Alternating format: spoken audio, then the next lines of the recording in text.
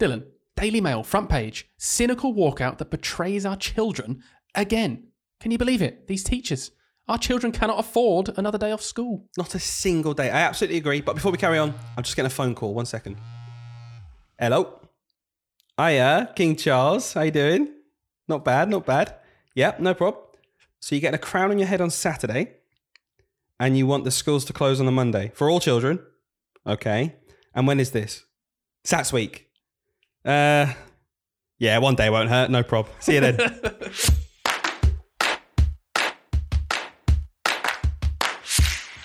Hey everyone, welcome to the first episode of this brand new podcast, Teach, Sleep, Repeat. My name is Dylan. And my name's Hayden. And we are primary school teachers. And we thought, what better way to start our podcast with one of the most quietest weeks in recent history. Hayden, anything happening this week? Not really. Monday, pretty normal. Tuesday, yeah, and so on. Wednesday, we had a couple 100,000 teachers go on strike. Oh. Not a normal day. Pretty significant. So we've chosen this week to start off our podcast. For those of you who don't know, I'm sure you all do because it's been flooding the media. The NEU, which is one of the biggest education unions in the country, balloted their members over the last few months. Hayden and I are members of the NEU, and I don't think Hayden minds us saying that we voted yes to strike action. Mm-hmm. And after the turnout of over 50% and with 90% plus voting to strike, it came into effect on the 1st of February, which was a Wednesday. And not only were hundreds of thousands of teachers on strike, but there were hundreds of thousands of other workers. I think in total, Hayden, it went past 500,000 people on strike. So it's a really big thing that's happened. And we think, as two teachers and a lot of stuff in the press, as you could tell by our intro this week, not necessarily being very supportive, I think we just want to get our point across, don't we? Yeah, absolutely. And one of the biggest things for me, I'm just going to chuck this stat at you, was just seeing how many new members the NEU gained in the last couple of weeks, and that just speaks volumes to me. And I know they use that stat a lot in their kind of campaign as well. But I think it was around 40,000. 40,000. Yeah, I think by the end it was about 40,000. Because just to clarify, there are a couple of teaching unions. Not all of them met the threshold to strike. So I think people felt very passionately about their desire to strike. So for them to switch over in the interim period, it does just show that, this is a strongly supported strike in the profession for sure. Yeah. So what I wanted to do, Hayden, I've kind of come up with this little game, okay? Mm-hmm. Because what I didn't want to happen was we just jump on here and then we just end up getting into a heated argument where we both agree with each other and get annoyed. Where I win. So, as always. So what we've got here is quite a nice little, let's just say, role-playing activity. So I've put together some of the most popular anti-strike arguments. Right. And I can tell already, just by your face that I can see, you are already willing to fight against this. I'm ready. I'm raring. I can feel my palms getting sweaty. I'm sure that's a vivid image for the listeners. Yeah. So just full disclosure here, obviously there's loads of arguments online. We see it in the newspapers. But these particular arguments, I found them on a really, really interesting Instagram page called Emily Explains. It's been posted around lots. She's brilliant at making these infographics, so make sure you do try and just check that out. But she put together these slides of common arguments against the strike and how to kind of counteract them. Now, I know for a fact, Hayden, you haven't seen them, so you don't know these arguments in advance. So I'm going to see what you can tell me as a teacher who voted yes to strike action, where we actually stand, so that if anyone actually does have these arguments in their head and they don't necessarily agree with the strikes, where we're coming from, right? You better not make me embarrass myself here, Dylan. No way, no way. And I just want to say, there are a few arguments against the strike that we're not even going to contemplate, right? So anyone who says, you shouldn't be allowed to strike, we're not even going to go there. Yeah, okay, that's fair enough. So let's get started. Let's go straight in. And I'm going to put on a voice as well. Okay, this is the classic anti-strike, anti-teacher person. I'm going to get into the role. Ready? Can't wait to hear what you sound like. Okay, let's do this. After COVID, kids need to be in school, especially the vulnerable. Why did you sound like that? Oh, amazing. Right, sorry. Start again. I'm listening. I need to take this seriously. Here we go. Okay, I'm going to do the voice still. After COVID, the kids need to be in school, especially the vulnerable ones. Oh, I tell you what, I'm annoyed you started with this one because that's probably like the biggest argument. The one that nearly made me go, oh, well, maybe we shouldn't. But my gut reaction to that, because someone said that to me in person, was, yeah, okay, well, they're also not at school at the weekends and all of the half terms and holidays and other bank holidays, including the bank holiday that was thrown at us randomly this year for King Charles as well. So I just don't think it really holds up personally as a reason not to strike, as if it's like that counteracts everything else, like all of the reasons we do strike for. I don't think, although it's a good argument because obviously we care about these kids, and that's the idea of that argument, is like preying on us, on our sort of our weaknesses, I guess. Of course we care about these children, and it's hard to say, nah, don't want to look after those kids, you know. But I just think there's a bigger picture. Yeah, I absolutely agree. And from my point of view, the thing that really frustrates me is when someone plays the vulnerable children card, you know, or, you know, those children who have special educational needs. Because if we're going to get angry about the provision for these children because they miss school for one extra day, like you said, which is just one day of over 100 in the whole year when they're not in school, we should be getting 100 times as angry at the fact that any budget has been squeezed over the last decade. There's no money in place to support these children. The social care aspect has been absolutely drained, and these children are falling through the net anyway. So for someone to pick that up as a kind of point, I think they're actually missing the bigger picture. Can I tell you just something as well that I really don't like, is this like whole rhetoric around like every responsibility is on teachers. I don't like that. Like, obviously teachers are responsible for loads of things and we shouldn't say that they're not. But the whole point of this strike is to say it's the government that are in charge of this. The government can change that. If we have a problem with these vulnerable children not having a place to go for that day, the government can do something about that. That's the point of the strike. At the end of the day, like you're saying, we're not trained social workers. We want the absolute best for these children, and we have a specific skill set that we're very good at, and we take safeguarding extremely seriously. And if I had to say the number one most important part of my job that I take the most seriously is that children are in a safe environment. But it's a separate argument to striking or not. It really is. Yeah, it's not enough to say no striking. So good try, Dylan. Okay. So I'm going to get into role now as someone else from a different part of the country, because I'm sure not all people from London are against the strike. So an accent on I'm gonna find a new accent. Ready? Right. I hope you're ready for this. Mm-hmm. Well, teachers have been. Sorry. Why? I wasn't expecting that. Go on. It's a posh lady now from somewhere in the middle of the country. Because why wouldn't you have just gone straight to that? Yeah, go on. Teachers have been offered up to a 9% pay rise. They're just being greedy. Oh, gosh, that's my favourite. That's my favourite one. This is the easiest one to bat away. Look, it's simple. If inflation is, let's say, 10% to make it easy, and you don't get a 10% pay rise, you haven't had a pay rise at all. If anything, you've had a pay cut. If you get 10%, you still haven't had a pay rise. You're just getting the same pay as last year. It's just scaled up. Yeah, absolutely. And do you know what annoys me the most about this rhetoric? Because Gillian Keegan, the Education Secretary, has been on the television and has said this sentence out loud. And it's outrageous because it's a classic case of using data to support your argument in a really snide way. She went on and said, some teachers will be receiving a 15% pay rise. And they keep saying things along the lines of newly qualified teachers will be receiving a 9% pay rise. This is disingenuous because the vast majority of teachers are not newly qualified teachers and they will not be receiving anything close to a 9% pay rise. So to say that as the kind of answer to, well, you know, teachers are getting a pay rise, for most staff, it's nowhere near that. It's just lying, really. I was actually speaking to an ECT recently, and there was just a bit of confusion in like this idea of pay rise. It's actually a little bit annoying. Because they were saying, I'm getting a really good pay rise because I'm jumping from like band 1 to band 2.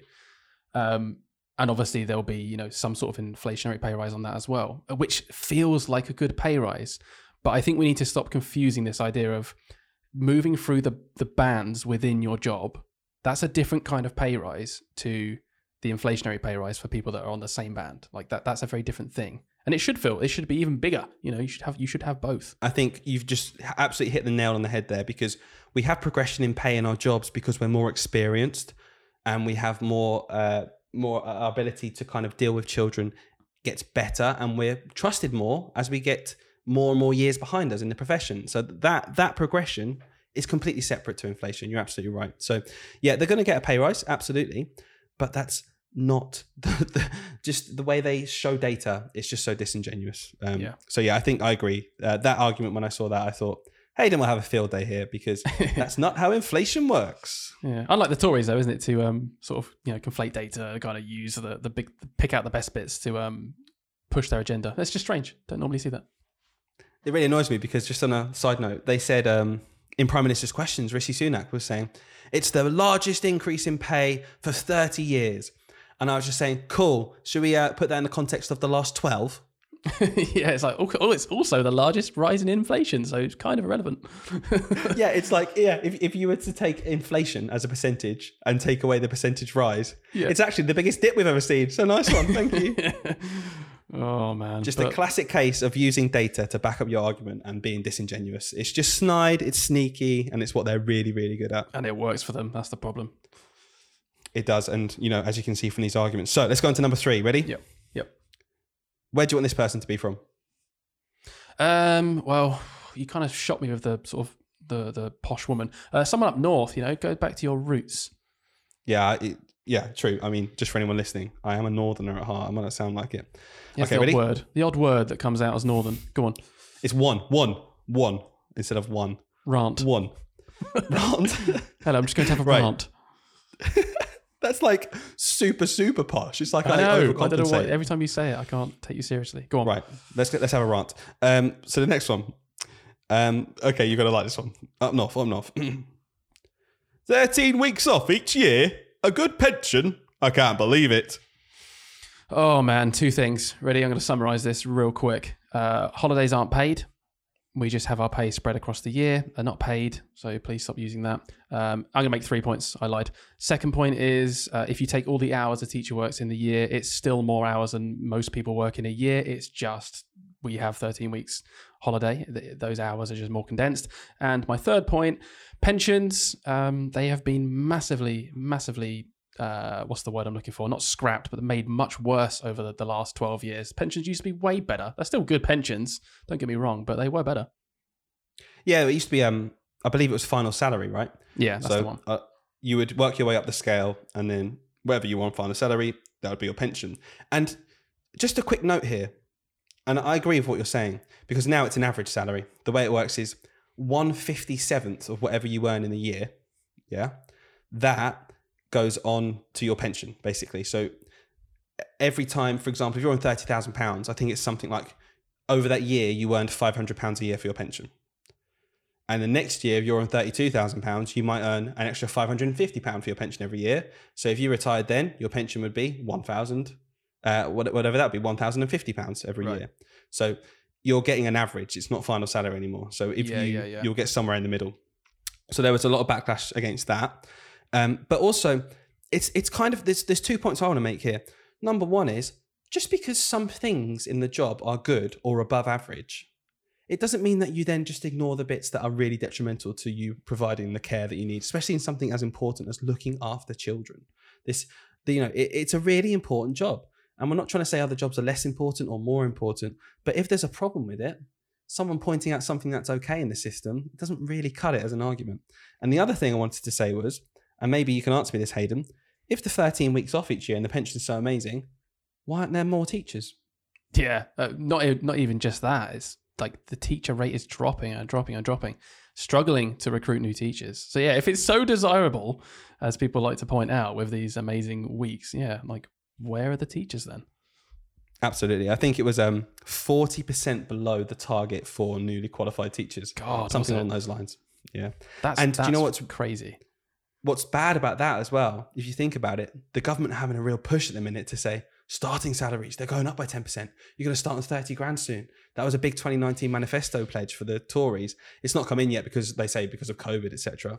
But, they're really, really trying to get people through the door and it's not working. And you need to compound that with how many teachers leave the profession within 3 or 5 years. It's just crazy. Actually saw someone on Facebook really recently, genuinely just quoting that exact thing. They were like, I was promised this salary and it's just not true.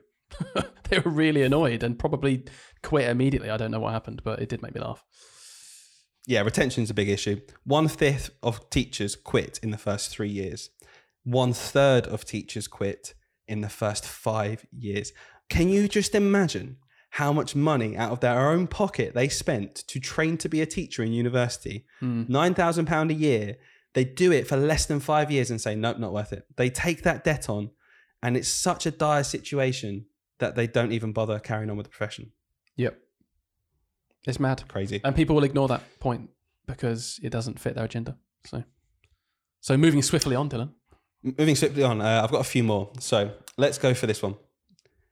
If you don't like it that much, mate, we'll go back to London, by the way. If this guy has a fair few arguments. If you don't like it that much, pal, why don't you get another job?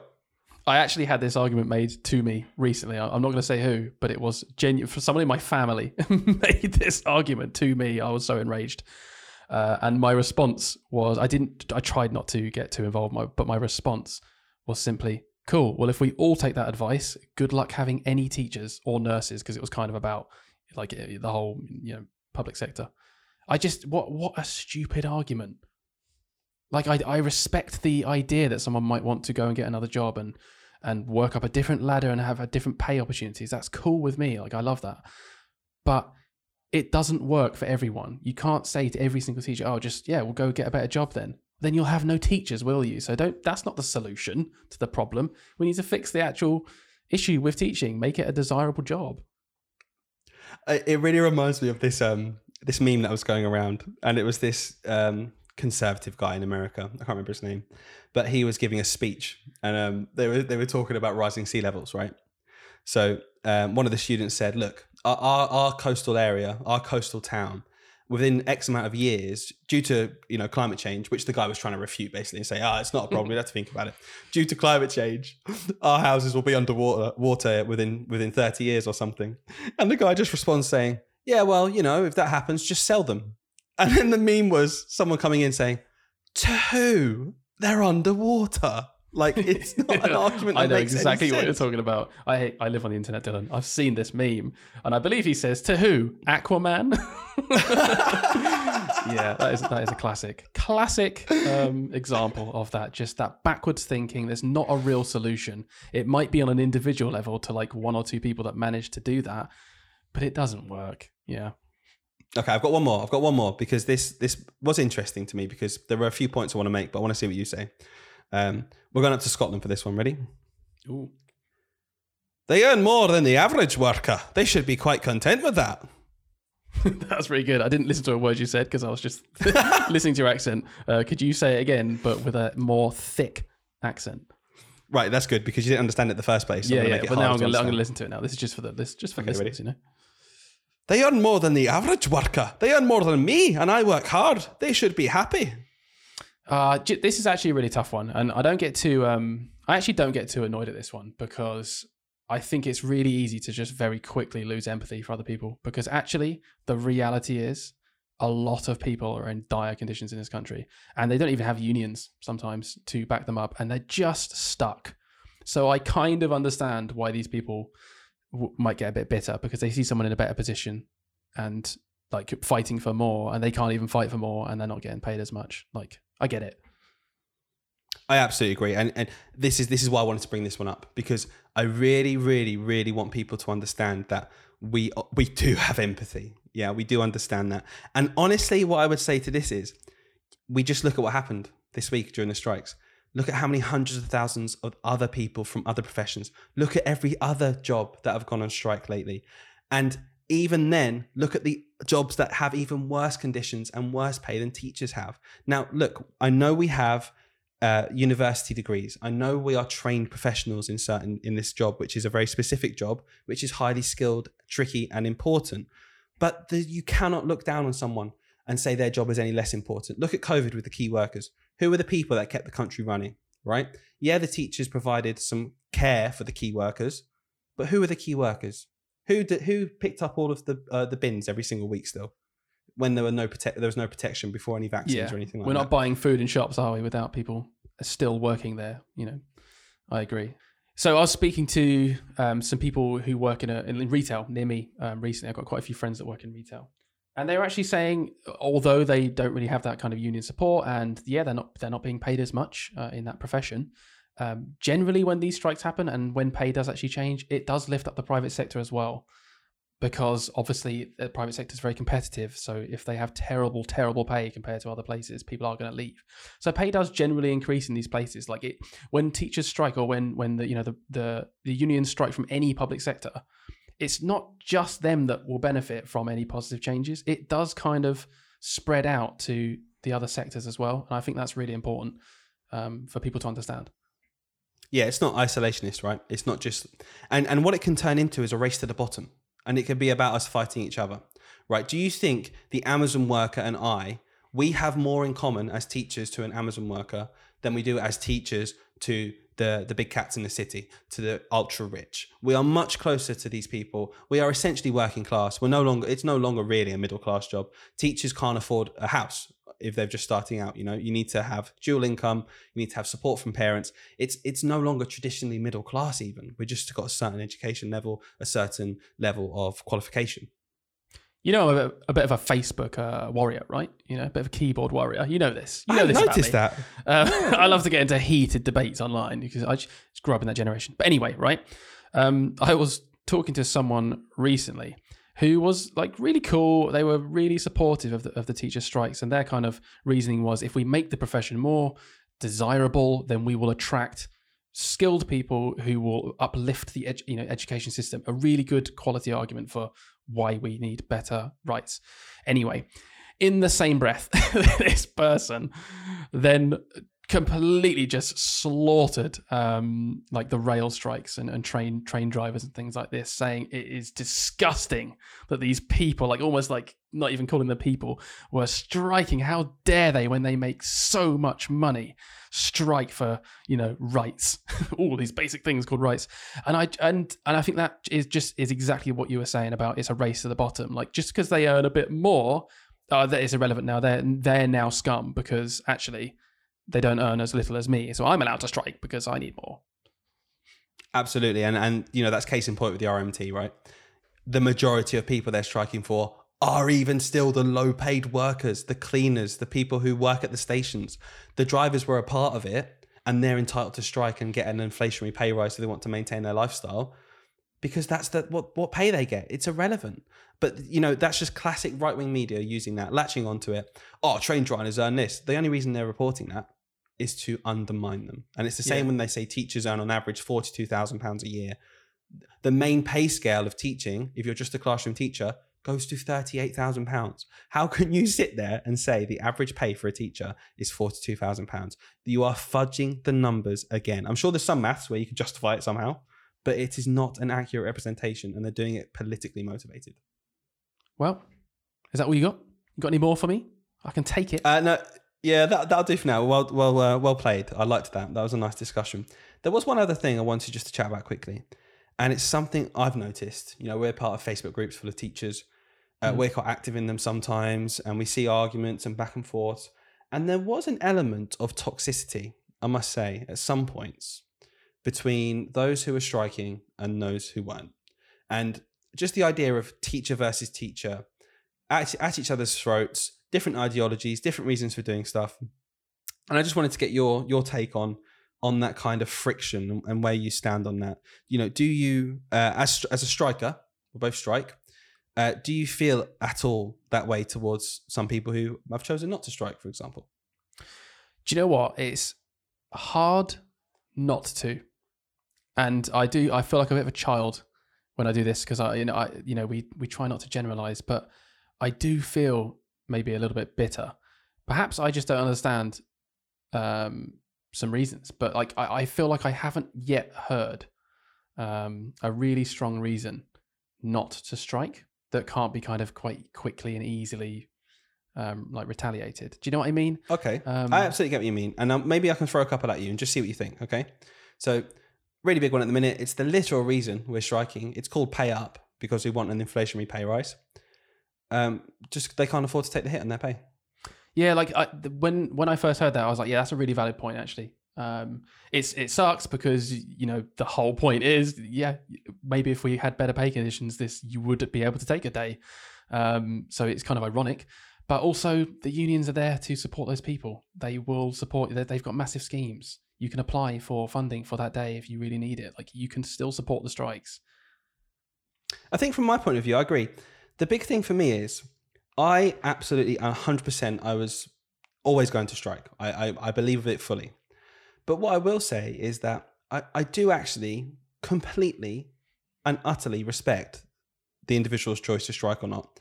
And at the end of the day, and I'm sure you'll agree deep down, I know we will, it's irrelevant whether we agree with their decision or not. It's irrelevant whether we think their reasons are justified or not. They have the right to not strike, and they don't have to. But there is a line, and I'll explain this line and I'll see if it's any different for you. Someone deciding not to strike, but understands our right equally back. If they don't strike, they go into work, they do their job, and then they go home. They teach their class, they go home, they got paid, we're all back in, we're colleagues, we get on with each other, absolutely no hard feelings. They understand why we did it, we understand that they have the right to do that too, which is absolutely fine.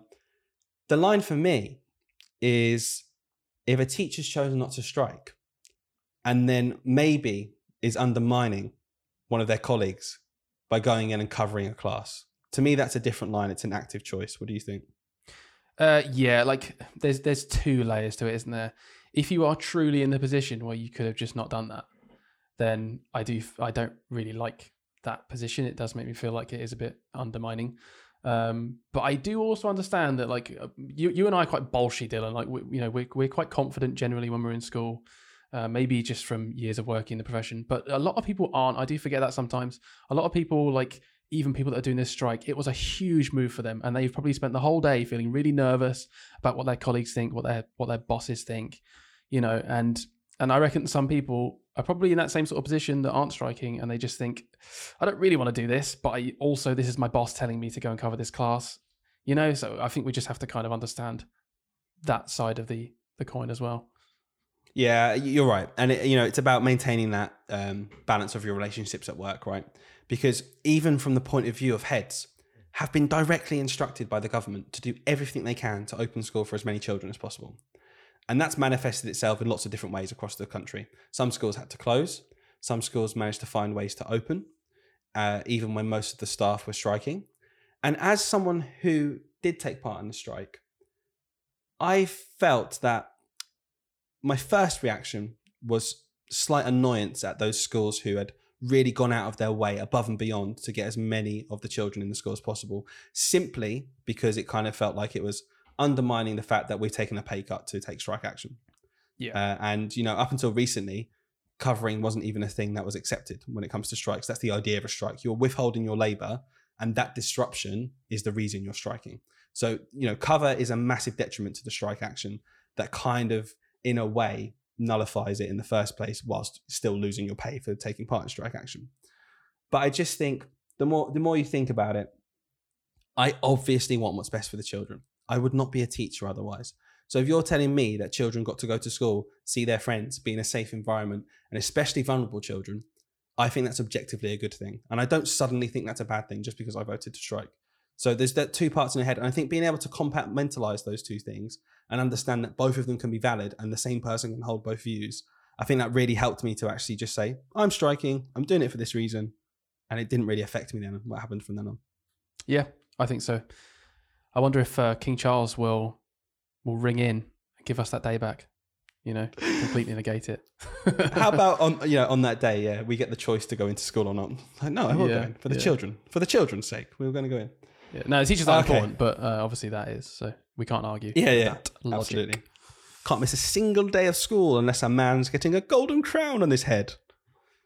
So this might be a little bit challenging, Dylan, but I'm hoping you can rise to this. In sort of summary, what would be your key takeaway? Like, what would be your key point that you'd like the listeners to sort of consider or think about now about everything we've discussed, the strikes? I'll probably say one or two things in this, but I'll try and be succinct and put it into a sentence. For me, these strikes are about the longevity of our profession and the fact we really care about these kids. We cannot keep going. What's been happening for the last 12 years to our budgets is unreal. And yes, we're asking for a pay rise. And yes, it's a high amount that the unions have gone in for, but that's supposed to be the start of a negotiation, which the government just don't seem bothered to do. They've got their decision, they're just going with it. But from our point of view, why have we gone on strike? It is to help the children in the long term. No one is a teacher for the fun of it. We were going to carry on working long hours. We're going to carry on putting our heart and soul into the job to give the children the best chance possible.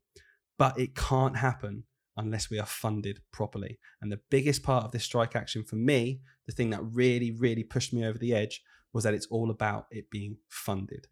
If teachers get a pay rise that's in line with inflation, but it has to come from the school's existing budget, that is not good enough. We are not just endlessly greedy looking for more money ourselves. No teacher would accept that because provision for children would go down. It would dip. We need more money in our schools so that we can deliver quality education, care, and support for every single child. And attract the best educators, I think would be the only thing I'd add to that. That is, there is so much more to my pocket and your pocket in a pay rise. So pay up, government. It's not just for me. It's for the kids. It's for the whole educational community. It's what needs to be done. So as far as first podcasts go, Hayden, pretty heavy one. Would you agree? Yeah, big time. Considering when we were thinking about doing a podcast, we were like, hey, let's make a really fun, silly educational thing. And we were like, yeah, we'll start with the hardest hitting topic ever.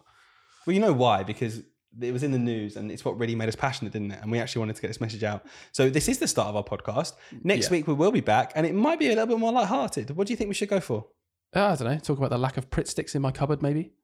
Exactly. That's what the people want to hear. No one wants to hear about strikes anymore. Yeah. Let's talk about the fact that we have one Pritt stick per 30 children. Yeah. And we'll blame the government. No. We're not going to go there. We've done it. We've done that justice today. All right.